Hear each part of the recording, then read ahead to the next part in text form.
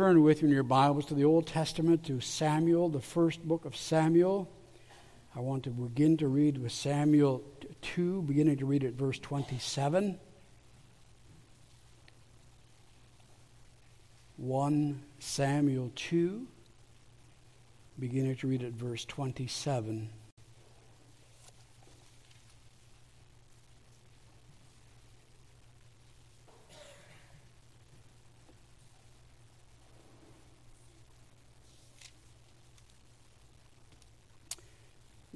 Samuel 2, begin to read at verse 27. Hear the word of God with me. And there came a man of God to Eli and said to him, Thus says the Lord, Did I indeed reveal myself to the house of your father when they were in Egypt, subject to the house of Pharaoh?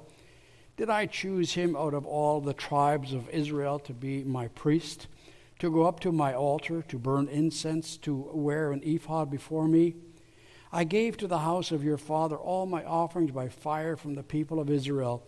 Why then do you scorn my sacrifices and my offerings that I commanded for my dwelling, and honor your sons above me by fattening yourselves on the choicest parts of every offering of my people Israel? Therefore the Lord, the God of Israel, declares, I promised that your house and the house of your father should go in and out before me forever.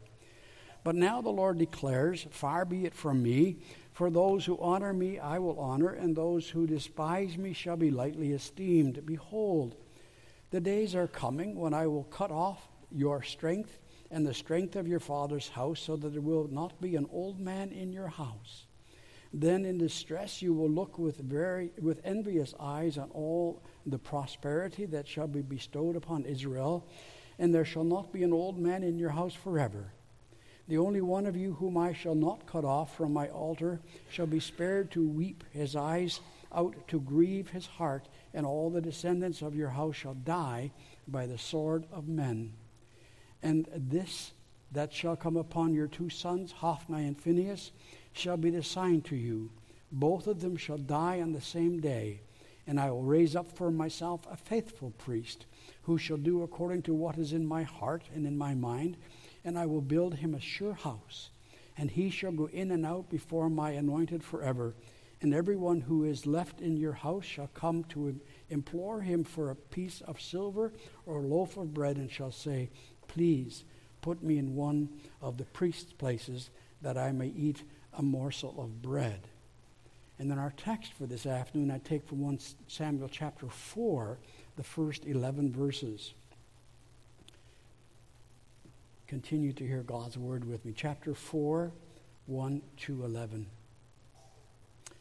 And the word of Samuel came to all Israel. Now Israel went out to battle against the Philistines. They encamped at Ebenezer, and the Philistines encamped at Aphek. The Philistines drew up in line against Israel, and when the battle spread, Israel was defeated before the Philistines, who had killed about 4,000 men on the field of battle. And when the people came to the camp, the elders of Israel said, Why has the Lord defeated us today before the Philistines? Let us bring the ark of the covenant of the Lord here from Shiloh, that it may come among us and save us from the power of our enemies. And so the people sent to Shiloh and brought from there the ark of the covenant of the Lord of hosts, who is enthroned on the cherubim. And the two sons of Eli, Hophni and Phinehas, were there with the ark of the covenant of God. As soon as the ark of the covenant of the Lord came into the camp, all Israel gave a mighty shout, so that the earth resounded. And when the Philistines heard the noise of the shouting, they said, What does this great shouting in the camp of the Hebrews mean? And when they learned that the ark of the Lord had come to the camp, the Philistines were afraid. For they said, A God has come into the camp. And they said, Woe to us, for nothing like this has happened before. Woe to us, who can deliver us from the power of these mighty gods? These are the gods who struck the Egyptians with every sort of plague in the wilderness. Take courage and be men, O Philistines, lest you become slaves to the Hebrews, as they have been to you. Be men and fight. And so the Philistines fought. And Israel was defeated, and they fled, every man to his home. and there was a very great slaughter, for 30,000 foot soldiers of Israel fell, and the ark of God was captured, and the two sons of Eli, Hophni and Phinehas, died. Thus far, the reading of God's holy word. May he add his blessing to the hearing, the reading, and his preaching of his word again this afternoon. Beloved congregation of our Lord Jesus Christ, gathered here in Wellandport with me this afternoon, how beautifully we have sung the words of Psalm 48 together a few moments ago. Within thy temple, Lord, in that most holy place, we on thy loving kindness dwell, the wonders of thy grace. Observe her palaces, mark her defenses well, that to the sons that follow you, her glory you may tell. For this God is our God, and he forever will abide, until life's journey close in death will be our faithful guide. And along with Israel of old, we sang it. We sang it with gusto, and that's no wonder, for it's a song that you can really get into. And we made a joyful noise this afternoon, but our singing pales in comparison to that joyful noise of Israel as it's recorded in our text. Listen to the words again with me. And when the ark of the covenant of the Lord came into the camp, all Israel shouted so loudly that the earth resounded. In the New King James, it says that the earth shook. Imagine that. They shouted so loud, this God is our God. They shouted with one voice that the earth virtually shook under their feet.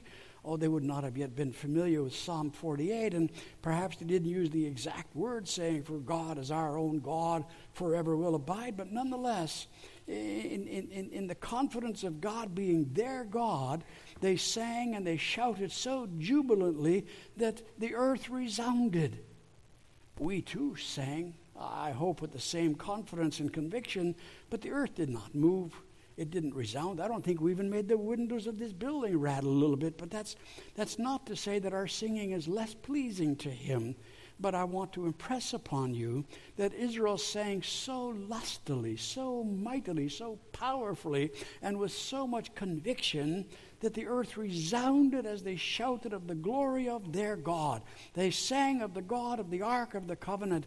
They sang to their God. We heard them, didn't we? This God, for this God is our God, and he forever will abide. And yet it's an amazing narrative that we have before us this afternoon, for almost immediately after this jubilation, the earth would shake again. But this time it would tremble amid the war cries of battle and wonder of wonders. It would suddenly seem that this God was not Israel's God after all. Israel had engaged the hated Philistines in battle, but Israel went down to a stunning defeat. They were perplexed. It would appear that God had divorced himself from his people. God, it seems, had forsaken them. They couldn't understand why. After all, that first battle was only a small skirmish, for we read that in the face of a small handful of pagan Philistines, God had left them. They couldn't understand that.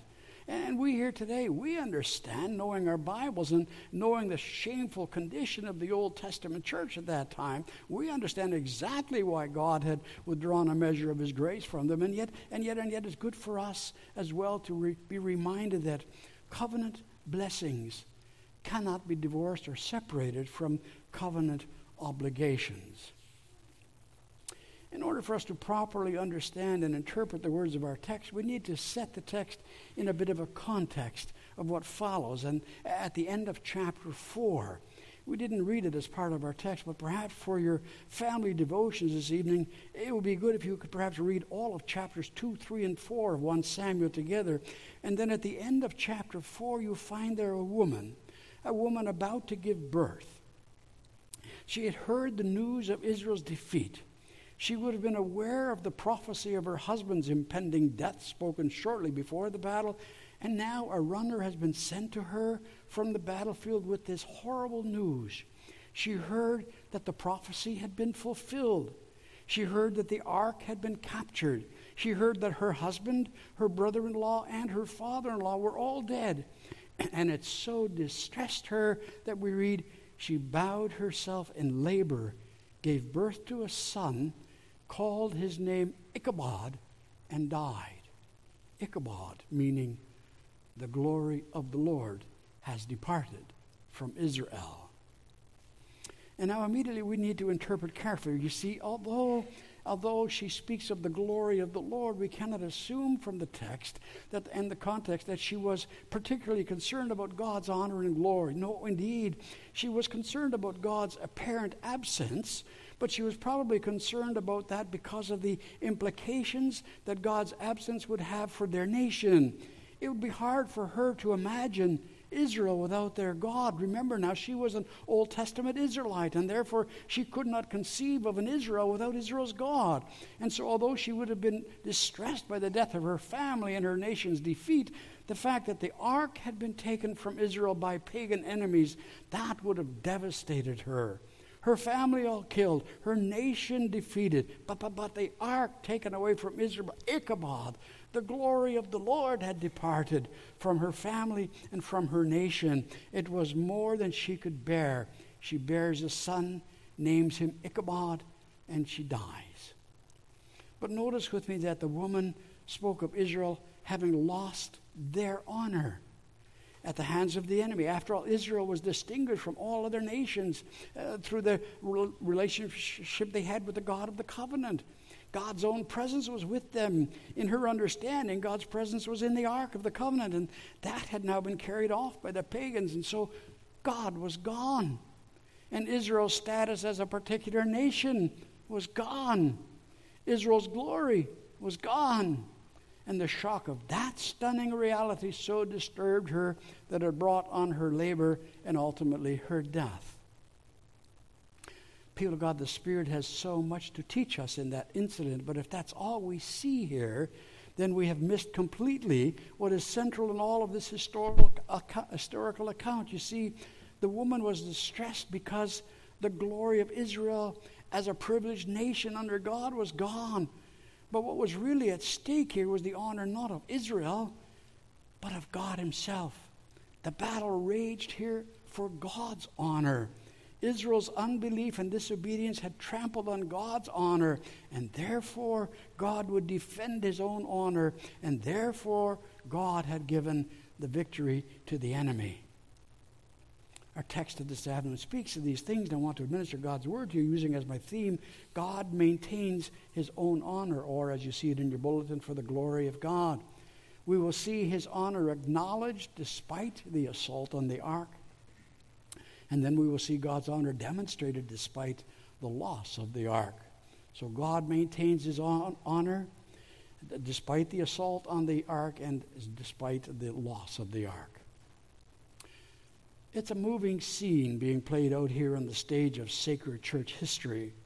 As chapter 4 opened up, we read that the Old Testament church has just suffered a stunning defeat at the hands of the enemy. And in their confusion and their sorrow, Israel begins to wrestle with the question of the promises of God concerning them. Had God not promised to bless them always? Had God not blessed and prospered them in the past? Had God not demonstrated time and time again his particular love for them? Why has the Lord now allowed us to suffer this defeat at the hands of the Philistines? Why? They didn't understand. And the question still echoes down over the centuries. Why, Lord? We hear it in the world and we hear it in the church. We hear it from church members, sometimes sincere children of God. They honestly struggle with serious faith questions, but sometimes those whys are also heard from hypocrites within the church who refuse to acknowledge their own responsibilities.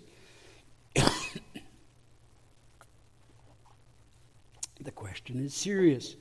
And when such questions are raised in all sincerity from born-again hearts of children of God, then the answer will follow and will be a source of enlightenment and comfort. But woe to them who ask the question while being unwilling to examine their own hearts in relation to the question. That now was the situation here. God had led them into defeat at the hands of the enemy. However, God in grace gave them time and opportunity to discern what it was that caused their stress.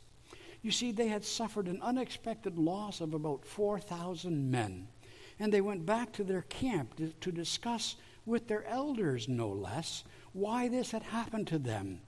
They could have known. They should have known. In fact, it was especially the responsibility of the elders to make it known why God had abandoned them. If only they would have gone on to seek their answer and to find it in the word of the Lord, for then they would have recognized the fact that their hearts had become estranged from the God of the covenant, and therefore God was removing a measure of his grace from them. They were no longer prospering because they refused to give full honor to God. That was their problem. We're familiar with the narrative and with the history, and so we say, well, that's obvious. We know that. But bear with me, you see, Israel didn't see it that way. They thought they were doing quite well in their relationship to the Lord. In fact, outwardly all appeared so wonderful. They had the glorious tabernacle, did they not?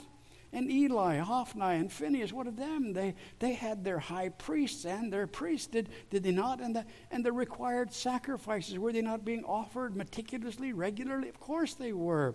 But you know the story. Israel was giving simple lip service.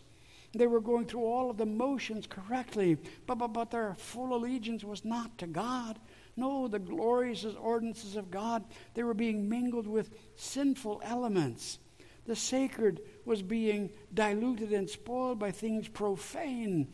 Sinful elements had crept into Israel's worship, and more Israel was making herself loose from the demands of God's covenant. They were separating themselves from God, and God's honor was at stake because of Israel's commitment not to him, but to self.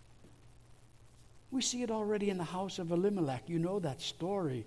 God sought to chastise Israel with hunger in order to bring them to repentance. But Elimelech, instead of examining his own heart, sought to escape the chastisement of God. And so instead of assessing his own heart, he removed his family from the company of God's people over concerns of earthly bread. There was bread in Moab, so he went to the pagans. Elimelech was more concerned about himself than he was about the glory of God. We see a disregard of God's honor again in the house of Elkanah, Samuel's father. You know that story as well. He had two wives, Peninnah and Hannah. And Peninnah bore children to Elkanah, but Hannah was barren. What do we see? We see Peninnah taunting and provoking Hannah in her barrenness. And if only Peninnah would have understood, as Hannah did, that bearing children was a great privilege given by the Lord for God's own glory. But Peninnah, she bore them for her own pleasure. God did not even enter the picture for her. And she ridiculed Hannah, despite or perhaps because of Hannah's obvious love for the Lord. We see Israel's concern for self at the expense of God again in other areas of their family and their church life. In fact, their official worship had become corrupted. Was it not so that even the service of the tabernacle had been polluted indeed? Things had deteriorated to such a degree that the priests now padded their own pockets and they sought their own benefit in the Lord's service. In fact, we read even of the prostitution in and around the tabernacle, and obviously rather than seeking the welfare of the church and seeking God's honor, the priests sought their own honor and their own pleasure first of all. It was abysmal there in Israel at that time. In other words, from the top on down, from the priests to the members, the Old Testament church had drifted far from the obligations of the covenant. In fact, although they worshipped him with their lips, it was all a facade. It was a false worship. It was simply lip service. They honored God with their lips, but their hearts were far from God. And that now was the situation as Israel enters into battle with the Philistines the second time. But something went terribly wrong. They had expected the victory because of God's strong arm. And they went out in the confidence of God's promise to defend and prosper them. They went out with only a small army the first time. They went out with only a small army. After all, it would only be a quick skirmish, for after all, they would fight valiantly for him. For this God is our God, was he not? And why then this terrible loss in this battle? Why this loss of 4,000 men? And they asked the elders for answer, and the elders should have explained that Israel expected God's covenant blessing, but they failed to recognize or honor their covenant obligations. I want to repeat that. Israel expected God's covenant blessing without honoring their own covenant obligations. That was the problem. That's why they suffered defeat. But now, that thought had not occurred to them. But suddenly it dawned on them. We know what's wrong. We know why we lost the battle. We lost because God wasn't with us. And truer words could not have been spoken if only they would have properly understood, but they didn't. In their mind, they sinfully concluded that the solution was to take the ark into the battle. God's presence, according to them, is in the ark. And so if we take the ark, we have God with us. And if we have God with us, then the victory is guaranteed ours. And so they pack up the ark and they take it with them into battle. But their decision and their actions offended the God of the covenant. They thought they could bind God to working his power on their behalf without true conversion of their hearts. But God would not allow himself to be used that way. And even if that true faith had lived within their hearts, it was still very questionable if this was an acceptable practice. Was that legitimate to have their army carry the ark into battle? Oh, we see that again. We see that again. Once again that when the foundations crumble, things can only go from bad to worse. And so too here in the history of God's people, with great fanfare and jubilation, they drag the ark, they drag God into their service on the battlefield. And people of God, if you listen carefully as our scripture passage was read this afternoon, then it must have struck you how often God was identified as the God of the covenant. And that has got to sink deeply into our minds as we interpret the text. You see, it was the Ark of the Covenant, and the Lord was the God of the covenant, and Israel was God's covenant people. We need to understand this well, for you see, had that not been the case, then all of this would be of no significance. If this covenant between God and Israel did not exist, then this ark meant nothing. But the ark was much more than a symbol of a God, as the heathen nations had. No, it was the ark of the God of the covenant. Capture this with me. Israel said, this God is our God. But this God, their God, our God, he is the God of the covenant. And God had indeed covenanted with them to be their God. But as our baptism form says it so beautifully, all covenants have two parts. The covenant contains promises, but also demands. Blessings indeed, but also obligations. And that now was the problem. That's where the rubber hit the road, if you will. Oh, how the pieces of the puzzle begin to fit together now to give us a greater picture. In times of great need, we can call upon the Lord. In great calamity, we can ask, why, Lord? We can talk about him. We can worship him with our lips. We can baptize our children. We can celebrate the Lord's Supper. We can faithfully go to church even twice. We can establish Christian schools and other Christian institutions. But the question then has to be, why? Why do we do it? Why do we do it? My dear people of God, we opened with lustily singing, for God is our own God and forever will abide. And he is that. And he will do so. Oh, how tragic if I could not point you to the heavens this afternoon and say, here is your God and Father of the Lord Jesus Christ. What if I could not say to you, here is his promise for you. Here is his cross for you. My dear people of God, all that we say and do this afternoon would have no meaning and no value if I could not speak of my God, your God, and our God. But I can say that to you. This God is your God. But I may not do so without at the same time saying, examine yourself as individual believers and collectively as church. He is indeed our God. His covenant promises are ours. But just as with all covenants, they have two parts. Our first obligation is to examine ourselves to determine, why do we do what we do? Why are we here this afternoon? Why do we do anything that we do? Why do we work? Why do we choose the schools that we do for our children? Why do we live the way that we do in our homes, in our families, in our marriages? Do we do it all for ourselves, or we do it for the honor and the glory of God? We need to understand this well, for you see, as we saw here with Israel, unless we seek God and his glory first of all, then God begins to remove himself from us. And God then begins to withhold a measure of his grace from us. And we cannot do without the Lord and without the Lord's blessing. My dear people of God, God needs nothing of us. He needs none of us. But he commands of us that we glorify him. And that had been forgotten or neglected by Old Testament Israel. And they were now reaping the whirlwind. And people of God, the sin is often imitated by New Testament Israel. The sin is perhaps not even foreign to us. Capture this scene in your mind now as we return to our text. In verse 10, we read, "And so the Philistines fought, and Israel was defeated." It's almost as if the author wants us to know that there was no fighting, no victory for Israel. Philistia, she fought, and she won the victory. In other words, despite the ark in their midst, despite God's presence among them, God was silent and Israel's strength was sapped despite all of their ill-founded confidence in the ark. Capture the scene with me. Israel carried the ark into the battlefield with such jubilation that their voices shook the ground, and their cry of "This God is our God" struck such fear in the hearts of the Philistines that they cried out, "Woe is us! Who will deliver us from that mighty God?"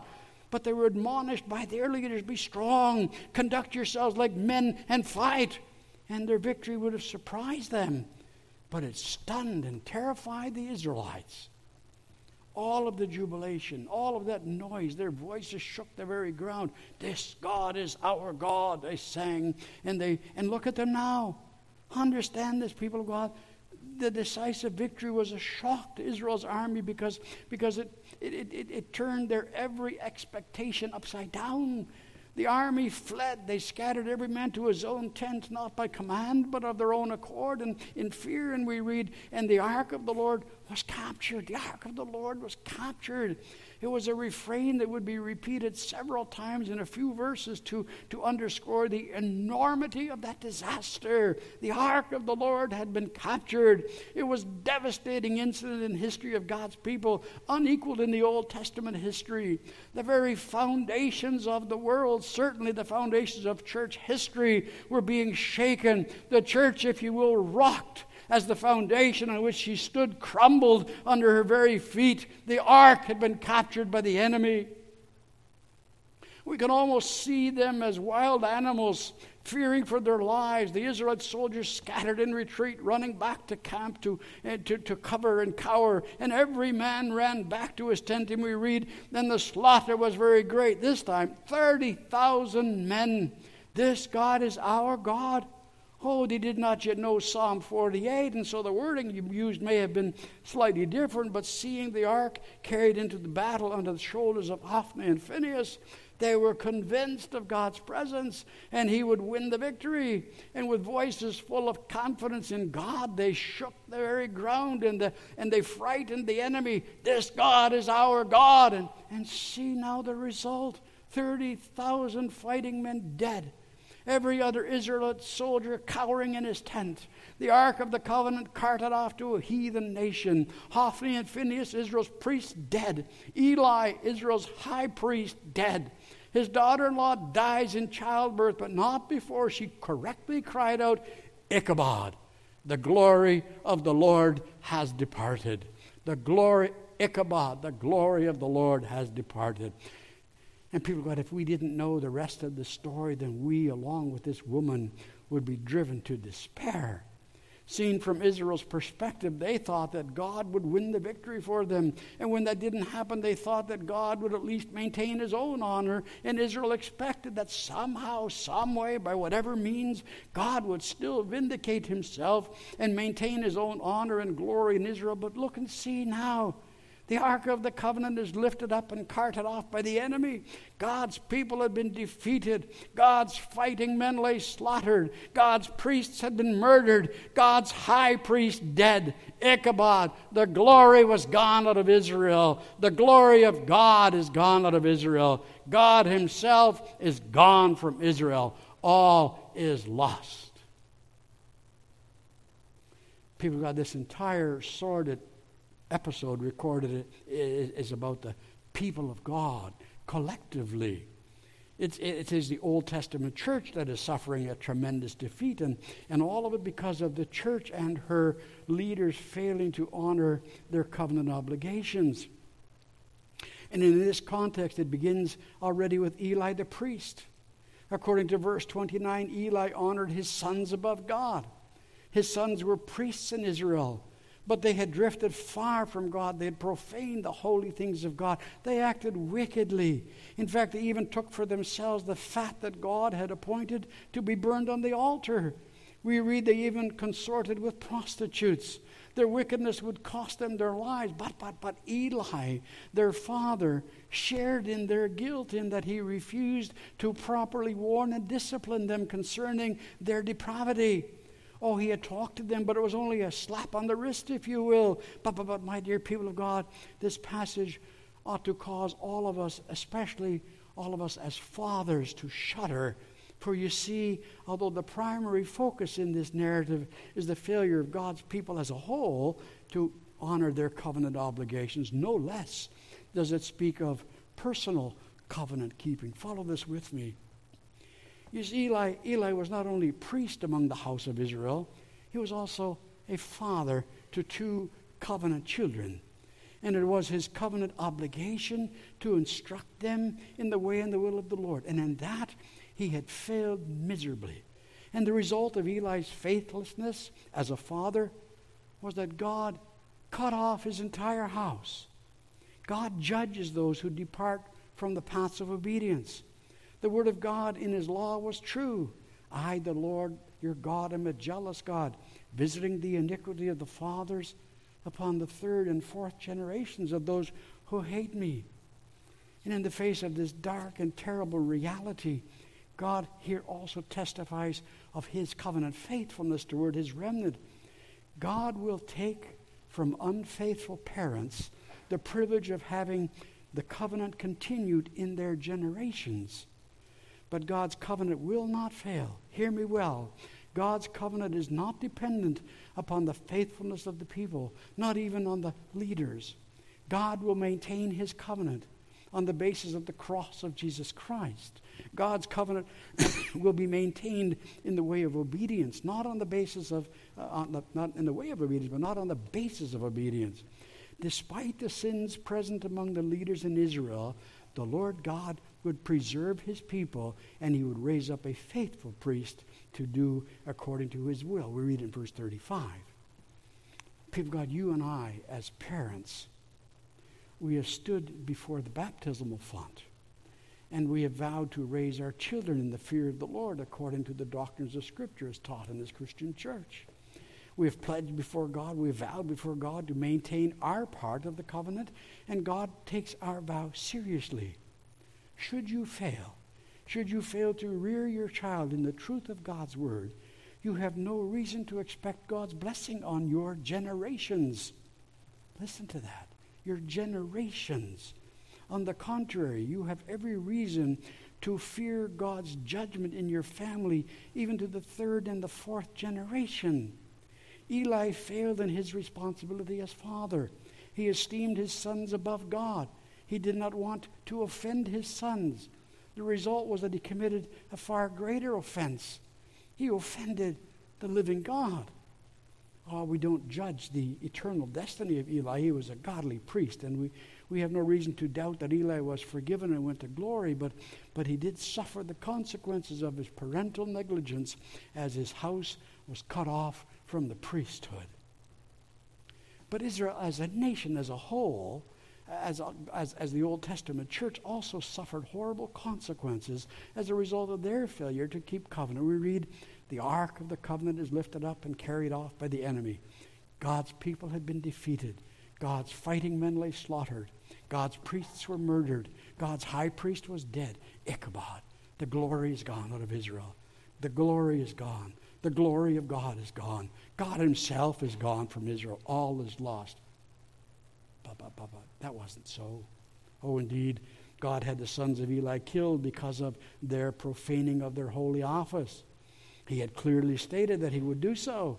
Indeed, God allowed his people to be slaughtered on the battlefield. Indeed, God allowed the ark of his presence to be carried off by the pagans. But this God, Israel's God, our God, is also the God of all grace. Our God remembers his covenant. Our God gives us his all. He binds himself to his covenant people. But of his people, he commands that they live in response to his covenant promises.